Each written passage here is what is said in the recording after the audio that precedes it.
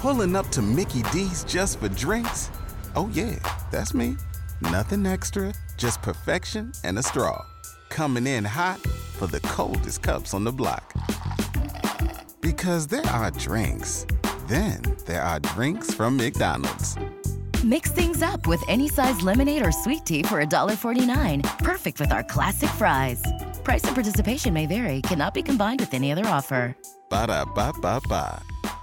Well, I hope you enjoyed our taste of fall. Not here to stay, unfortunately, as we're back into at least a little bit higher humidity and warmer temperatures, and along with an easterly flow off the Atlantic, a few scattered showers. Had a sprinkle or two late yesterday and last evening, a couple of showers, and we'll see the same thing for today through tomorrow. At times, these showers could even be a little bit heavy, but they're not lasting very long in any one spot, so the total rainfall amounts are not going to be all that great. Temperatures reaching the mid to upper 70s today, close to 80 degrees tomorrow, but with that higher humidity, the temperatures will be much, much warmer at night. And with that wind coming straight off the Atlantic, they won't drop below the 70s at the beaches probably all the way into next week, and will only drop into the 60s and some nights only the low 70s inland. So that's quite a change, and back into some unseasonable weather here for the early to middle part of November.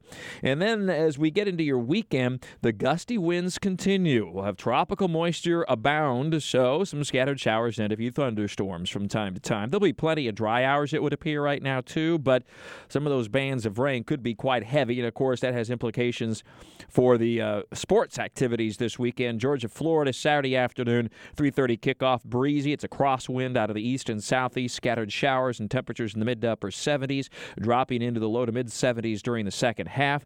The Jags kick off much the same thing Sunday afternoon. The threat for at least a few showers, maybe even a rumble of thunder. It'll be breezy, and temperatures close to 80 degrees for kickoff on Sunday. So very warm, and for the beaches through this weekend and really well into next week, an extended period of gusty onshore winds out of the east. So there'll be some beach erosion potentially, rough season surf, a high rip current risk, and this will be an extended period of the wind aimed right at our beaches with a lot of wave action. So that makes it a little bit rough at our beaches, no doubt, even though the water temperatures are and will stay warm well into the 70s. Not the place to really be getting into the water, at least as we head through the next 5 or 6 days. And much of exactly what transpires as we get into next week will depend on the tropics, of course. We had Eta, which made landfall over Central America. A disturbance will reform or take shape over the northern and northwestern Caribbean over the next few days. Now, it may or may not directly be Eta, as it has continued westbound almost to the Pacific now. So whether it's Eta or Eta's cousin, so to speak, which would then be Theta, by the way, if it's a new storm, and we'll hash all this out over the next couple of days. It's really just semantics. What happens with our weather and the threats to our area from the tropics remain the same. It appears a named storm forms over the northern and northwestern Caribbean sometime maybe Friday night into Saturday, moves northeast toward Cuba, gets blocked by the Bermuda High across the Atlantic, pushes back to the west and northwest, likely eventually gets picked up by an upper-level storm system moving across the central U.S.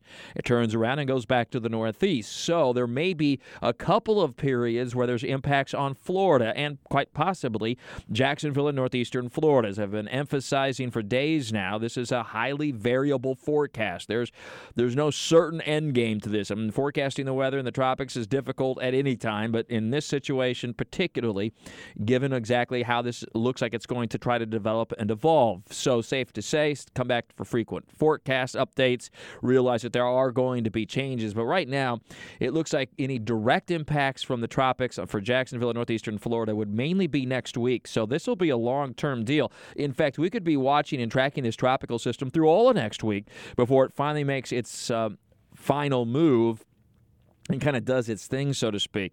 In the meantime, we stay very warm and humid and at times wet with on and off showers and thunderstorms, the intensity of which will be highly dependent on the exact location of the tropical system and how strong it is. But it does not appear right now like there'd be direct impacts through the weekend. Perhaps, however, to South Florida by late Sunday and Sunday night. And then as it makes its turn in the Gulf, it'll depend on the timing and that location as to when and how much kind of impacts we are going to have here locally. Always more, of course, in Talking the Tropics with Mike at WOKV.com and ActionNewsJax.com. With all your weather all the time, I'm Chief Meteorologist Mike Burrish for the CBS 47 at Fox 30 Action News Jax First Alert Weather Center for 104.5 WOKV. Pulling up to Mickey D's just for drinks? Oh yeah, that's me. Nothing extra, just perfection and a straw. Coming in hot for the coldest cups on the block. Because there are drinks. Then there are drinks from McDonald's. Mix things up with any size lemonade or sweet tea for $1.49. Perfect with our classic fries. Price and participation may vary. Cannot be combined with any other offer. Ba-da-ba-ba-ba.